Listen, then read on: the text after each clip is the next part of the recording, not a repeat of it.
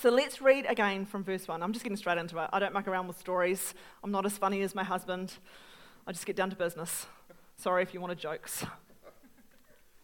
Starting at verse 1. Now, dear brothers and sisters, regarding your question about the special abilities the Spirit gives us, I don't want you to misunderstand this. You know that when you were still pagans, you were led astray and swept along in worshipping speechless idols. So I want you to know that no one speaking by the Spirit of God will curse Jesus, and no one can say Jesus is Lord except by the Holy Spirit. There are different kinds of spiritual gifts, but the same Spirit is the source of them all. There are different kinds of service, but we serve the same Lord. God works in different ways, but it is the same God who does the work in all of us. A spiritual gift is given to each of us so that we can help each other. To one person, the Spirit gives the ability to give wise advice. To another, the same Spirit gives a message of special knowledge. The same Spirit gives great faith to another. And to someone else, the one Spirit gives the gift of healing. He gives one person the power to perform miracles, and another the ability to prophesy. He gives someone else the ability to discern whether a message is from the Spirit of God or from another spirit. Still another person is given the ability to speak in unknown languages, while another is given the ability to interpret what is being said. It is the one and only Spirit who distributes all these gifts. He alone decides which gift each person should have. Now, before I get into the specific gifts I want to look at today, I just want to draw out and perhaps remind you of a couple of things that have been touched on already. Paul has told us that these spiritual gifts have been given for the common good, for the benefit of the church, not just us, but the whole church. Yeah. They show that there is great diversity in how God can use us, but it all points to the same Spirit. Right. Now, in the context of this passage, the church at Corinth had got things a little bit out of whack, and were putting more importance on some of the what instead of the who. In their pursuit of pagan gods, they were focused more on the gift than the gift giver, or on what the purpose of those gifts might be for. They were glorifying some of the gifts over others without the understanding that in order for the church to flourish and the gospel to be spread, we need a wide range of spiritual gifts. And they aren't even limited to those he has listed here. Imagine for a moment if we all had the gift of teaching, but none of us had the gift of hospitality or mercy. Probably wouldn't feel very welcoming. Or if we all had the gift of worship, but there were no administrators. Nothing would get done, would it, Dave? There'd be lots of worship. That'd be great. If the band shows up, because they might not have a roster. This is what the church in Corinth had got stuck on. They were all chasing one or two gifts that they felt were the most important. Right. There was no balance, and it was without the centrality of Jesus. So without that, there was no point to any of it. Paul tells them and us later in chapters 13 and 14 that these gifts without love are no better than a loud noise, a distraction. But the Holy Spirit's intention is that these gifts are used in order to give glory. Start that again. The Holy Spirit's intention is that these gifts are used in order to give glory to God and build His church to point to Christ. As we allow and invite the Holy Spirit to be more present in our lives, then whatever gifts He has graced us with become more evident in us, and we are able to access them. They become part of the overflow in our lives. As we love others, we get to move in these gifts, and the church and the message of Jesus gets louder for all the right reasons. The more access we give the Holy Spirit, the more we understand God's love for us and for others. And this is the place that we then use those gifts from. Right. So with all that in mind, I want to follow on from Dave's messages about encouragement and faith. And I want to talk about the gifts of healing and of miracles. Now, when we talk about healing and miracles, it is really easy to think about that which has already happened, the stories in the Gospels, or that we've heard from previous generations, and we can forget that these are still gifts that are active today. We might even think that these are things that are rare occurrences. They're not meant to be part of our everyday. The reality is that healing and miracles are as much of God's heart for His people today as they were in the past. His nature hasn't changed. We are told He is the same yesterday, today, and forever. So why would the Holy Spirit's gifts be any more or less available to us? Sure, there are some things we read in the Bible that need to be held in the context of when they were written and who they were written for.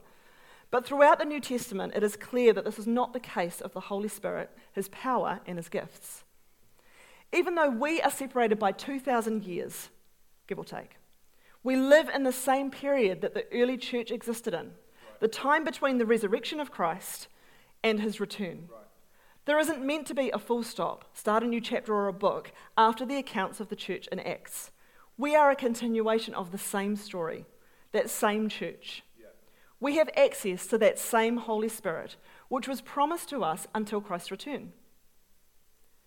For some reason, it can be easier for us to expect to see prophecies, or hear prophecies probably, not see them, and see dreams and visions, to see encouragement and the gifts of teaching and apostleship in action. And yet Paul tells us in Corinthians that all of these gifts have a part. They are all part of the diverse body of Christ. Healing and miracles are part of God's plan for today. I'd like for you to turn to me? I don't think I've had enough caffeine today. I'd like for you to turn with me to Luke 8.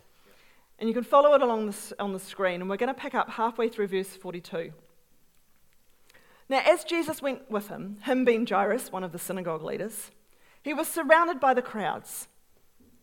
A woman in the crowd had suffered for 12 years with constant bleeding, and she could find no cure. Coming up behind Jesus, she touched the fringe of his robe. Immediately, the bleeding stopped. "Who touched me?" Jesus said. Everyone denied it, and Peter said, "Master, the whole crowd is pressed up against you. What are you thinking? Everybody's touching you." But Jesus said, "Someone deliberately touched me, for I felt healing power go out of me." When the woman realized that she could not stay hidden, she began to tremble and fell to her knees in front of him. The whole crowd heard her explain why she had touched him and that she had been immediately healed. "Daughter," he said to her, "your faith has made you well. Go in peace." Now, this story is often talked about in the context of the faith of the woman. And it's really important we don't minimize that. In Mark, it actually gives us a little more detail of how this woman approaches Jesus with a mixture of both superstition and faith, because that was what she'd grown up knowing. And part of Jesus calling her out of the crowd was actually to ensure that she understood that her healing was as a result of the power of God because of her faith, not the superstition that she brought along with her. There is one verse, however, that I do want to highlight, where Jesus says in verse 46, "Someone deliberately touched me, for I felt healing power go out from me." Now, this was not the first miracle that had occurred. Jesus had already been healing the sick and performing many miracles up to this point. And in fact, this account is actually in the middle of another miracle, because he was traveling to Jairus' house, where he was about to raise his daughter from the dead. But Jesus calls attention to the fact that he felt the power of God flow through him and into this woman at the moment of her healing. When Jesus was on earth, he was the bearer of the Spirit and the power of God. So when someone accessed that power, he knew all about it. Not long after this story, we actually read the account of Jesus sending out his disciples. And in Luke 9, it says this: "One day Jesus called together his 12 disciples and gave them power and authority to cast out all demons and to heal all diseases. Then he sent them out to tell everyone about the kingdom of God and to heal the sick. Take nothing for your journey," he instructed them. "Don't take a walking stick, a traveller's bag, food, money, or even a change of clothes. Wherever you go, stay in the same house until you leave town. And if a town refuses to welcome you, shake its dust from your feet as you leave to show that you have abandoned these people to their fate." So they began their circuit of the villages, preaching the good news and healing the sick. The word authority here in the original Greek is exousia, which is actually translated to mean the authority to act on behalf of. When Jesus sent out the 12, he didn't just send them in their own strength, but by giving them authority to act on behalf of him, they actually went as his proxies. The same word is used in the following chapter when Jesus sends out a further 72 disciples to spread the gospel and perform miracles. The other word used in this passage is power, which in the Greek is the word dunamis. Don't be fooled by the Y, it's dunamis. This word is specifically related to miraculous power, or the power to perform miracles. And it's actually the same word that is used in 1 Corinthians, where it describes the gift of healing and the power to perform miracles. It's also the same power that we see Jesus using throughout the Gospels to heal the sick and raise the dead. The same word again appears in Acts 1, before Jesus ascended to heaven, where he told the disciples to wait for the baptism of the Holy Spirit. And then in verse 8 he says, "But you will receive power when the Holy Spirit comes upon you, and you will be my witnesses, telling people about me everywhere, in Jerusalem, throughout Judea, in Samaria, and to the ends of the earth." Right. As a continuation of the same story, the same church that began in Acts, we live under that same commissioning. Jesus promised his church that we will receive dunamis, miraculous power when the Holy Spirit comes upon us, and we will be his witnesses to the ends of the earth. Of all the gifts that the Holy Spirit gives, I believe this is the one that he would have as many of us as possible receive. Right. We can all ask for this gift. Right. There are definitely people who are graced with a greater measure of gift, and you probably have heard of some of them. They have amazing healing ministries. But we can all access the power of God for healings and for miracles. Throughout the gospel, we see that Jesus didn't just teach, but alongside his teaching, he performed healings and miracles. As we see the gospel spread in the book of Acts, signs and wonders, healings and miracles were hand in hand with the teachings of Christ. The power of the Holy Spirit in us is the greatest witness to the world. Without the Holy Spirit, I can only access the natural. Right. So anything that I do points to me. Yeah. With the Holy Spirit, I have access to dunamis, to power that points to Jesus, right, to God's miraculous power, to his saving grace. Young people in the room, the rest of you can listen too, but young people in the room, I really want you to get hold of this. This is not just for those of us that have been around a while and have seen healings and miracles before, but this is for you and your generation. Your friends and family cannot explain away the power of God in you. Right. They cannot reason away healing and miracles. This is why testimony is so important.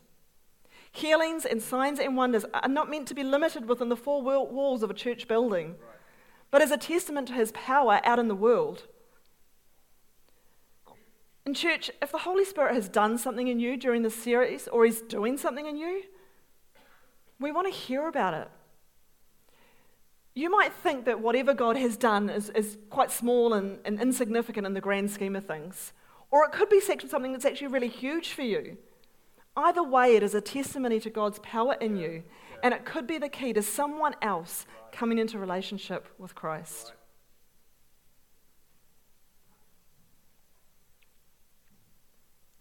I'm allowing a whole lot of room this morning, so I'm actually just going to invite the team to come back. And as they do, I just want to share a story of my niece, Lottie. Now, Lottie was born on the same day as Annalise. And like Annalise, she was a much prayed for baby, so that was back in July. But she actually wasn't due to arrive until last Friday. And my sister, about a month ago, shared this wee update when Lottie had reached 8 weeks old. So, in her words, strap yourself in, this is Lottie's story. Born at 9:25 p.m. at 25 plus 6 weeks gestation due to placental abruption, weighing only 714 grams. Respiratory function was good, and she was placed on CPAP. At 36 hours old, she deteriorated, requiring intubation, so she was on a ventilator. And then she got a pneumothorax, a tear in her lung, which required a drain. She had a first of many blood transfusions. On day 3, she had a brain scan, which showed a large brain bleed in both ventricles. This would likely cause long-term deficits and would get worse the longer it bled. There was nothing that they could do to stop the bleeding. We were stunned, but continued to have faith that she would be okay. In fact, they called me and I actually went up and I was allowed into the side room. I wasn't allowed anywhere near NICU, but I was allowed into the side room to pray with them. Day 6, she had a follow-up brain scan, and miraculously it showed the bleeding had stopped and appeared to be less aggressive than they first thought. Around this time, she was started on feeds that included my milk, which she appeared to tolerate well, and she was slowly weaned off the ventilator and put back on CPAP by day 13. 7 days later, at 20 days old, a follow-up brain scan showed a build-up of fluid in the brain, hydrocephalus. We were now facing brain surgery for a reservoir or shunt if this fluid continued to increase. It did, and she started to decline. Lottie was expected to have brain surgery, and at this stage she's still only very, very little. She was expected to have brain surgery, but developed a lung infection and was re-intubated onto the ventilator, and surgery was put off. She was put on antibiotics. On day 27, a follow-up brain scan showed a decrease in the fluid on the brain. Another miracle. And over the coming weeks, this continued to drain, and the need for surgery was removed. Lottie was still very sick through this time with her lung infections. It actually turned out to be pneumonia. And an open duct between the lungs and heart that hadn't closed. But like a champ, she battled through and they eventually healed. She was soon strong enough to come off the ventilator and put back on CPAP. From here, she just needed to grow and get stronger. At 6 weeks old, she had an eye exam that showed retinopathy, thank you, of prematurity developing. Something, again, that could result in blindness requiring laser surgery. But by the grace of God, this also corrected itself. Fast forward to today, so this is still about a month ago. She has a healthy 1,910 grams. She's been weaned down to a number of levels on her CPAP and respiratory support, moved into a small incubator, and is almost ready to transition to an open cot and clothing. This precious miracle has fought one heck of a battle and come out the other side laughing. I've not previously detailed all that she has faced, as we didn't want that to be her narrative. However, in doing that, we were also hiding what she had been through and the miracles God has performed on her, whether you believe in this or not. Wow. We know this child is a precious and lovely girl who is going to live an awesome life with a great story to tell. We're so blessed to call her our daughter. Now, since this date, she has continued to thrive. And she's just passed 100 days in NICU yesterday, and they celebrated with cake. Just Ian and Susie, because nobody else could. She's nearly 3 kg, and very soon she'll be able to go home with my sister and brother-in-law. But behind this story is a whole lot of people who have been praying. Our prayer chain have been actively praying for this little girl. And every improvement, every little or big turnaround that Susie mentions here is testament to God's healing power, and when we called the prayer chain to specifically pray. The NICU staff have been surprised and confused when scans have shown changes that they didn't expect, that don't normally occur. This is the power of God at work. You know, with a series like this, where our desire is to allow room for the Holy Spirit to move, but where we're also seeking to understand more about who He is and how He works, it can be really easy to lean into theology or head knowledge and the teaching and miss the opportunity to put it into practice. To sit in the space where we say, yeah, I understand this theoretically, and leave it there. But in a moment, we're going to pray for some people, and this is your opportunity to lean into the practical, to invite the Holy Spirit to move. Yeah. Don't just leave it as head knowledge. But before we pray, I do just want to mention this. There have been times when I have prayed for people, for healing or other miracles, and I have literally felt the presence of God and the power of God move through me. And then there have been other times when I felt nothing. But what I personally feel is not an indicator of whether or not God's power is at work. I've had people tell me afterwards, hey, God did this when you prayed, or afterwards, and in all honesty, I've actually been surprised because I didn't feel anything. I hadn't really expected that much had happened because I was basing it on what I felt. But I've learned that sometimes you do feel it, and sometimes you don't. Sometimes we see instant results, and sometimes it's a process. Sometimes we don't see healing this side of heaven, but God is still our healer. He is still working. He is still our miracle-working God. If you're able, I'd love for you to stand with me. There's a couple of things I want to pray for. And the first of those is for anyone who wants to actually receive the gift of healing and the power to perform miracles. Maybe you feel like this is something that God has called you to, but actually you've held back. You've been a bit nervous around it. it's time to get out of your comfort zone. This gift is one that we need to take out into the world so that as we share the gospel with people, we're also able to pray and believe for their healing, for their miracles. So if this is you, if you are someone who either wants to get out of your comfort zone, or perhaps you actually just want to ask for this gift, for the gift of healing or the gift to perform miracles, can I just get you to raise your hand? And I'm going to pray. Awesome. Father, I thank you that you have promised to give us dunamis. Yes, Lord. And Lord, right now I ask that your Holy Spirit would impart this gift to every hand that is raised in this place, Lord God. That they would know what it is to be able to pray with faith, to expect you to move, and to see it happen, Lord God.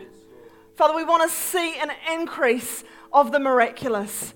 We want to see signs and wonders and healing brought to a broken world. And Lord, right now I just ask that you would touch every person with their hands raised, Lord God. That your Holy Spirit would just rest upon them. Fill them afresh, Lord God. Yes, Lord. Holy Spirit, come and move. Thank you, Jesus. Thank you, Lord God.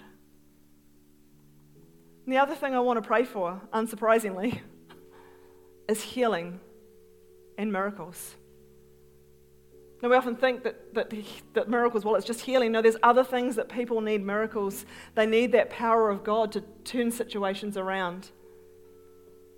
If you're in that space, we're going to make some room. And I want you to bring those things to the front. Where you need healing, bring it to the front. Where you need a miracle, bring it to the front. And we're going to gather around and we're going to pray for you. And perhaps if you're one of those people who've just said, actually, you know what, I want to receive this gift of healing so that I can pray for others, this is your chance to step out of the boat, to step out of your comfort zone and to come and gather around those that are believing for a miracle. To join together as the church, to pray for each other, to see the turnaround. Yes, God.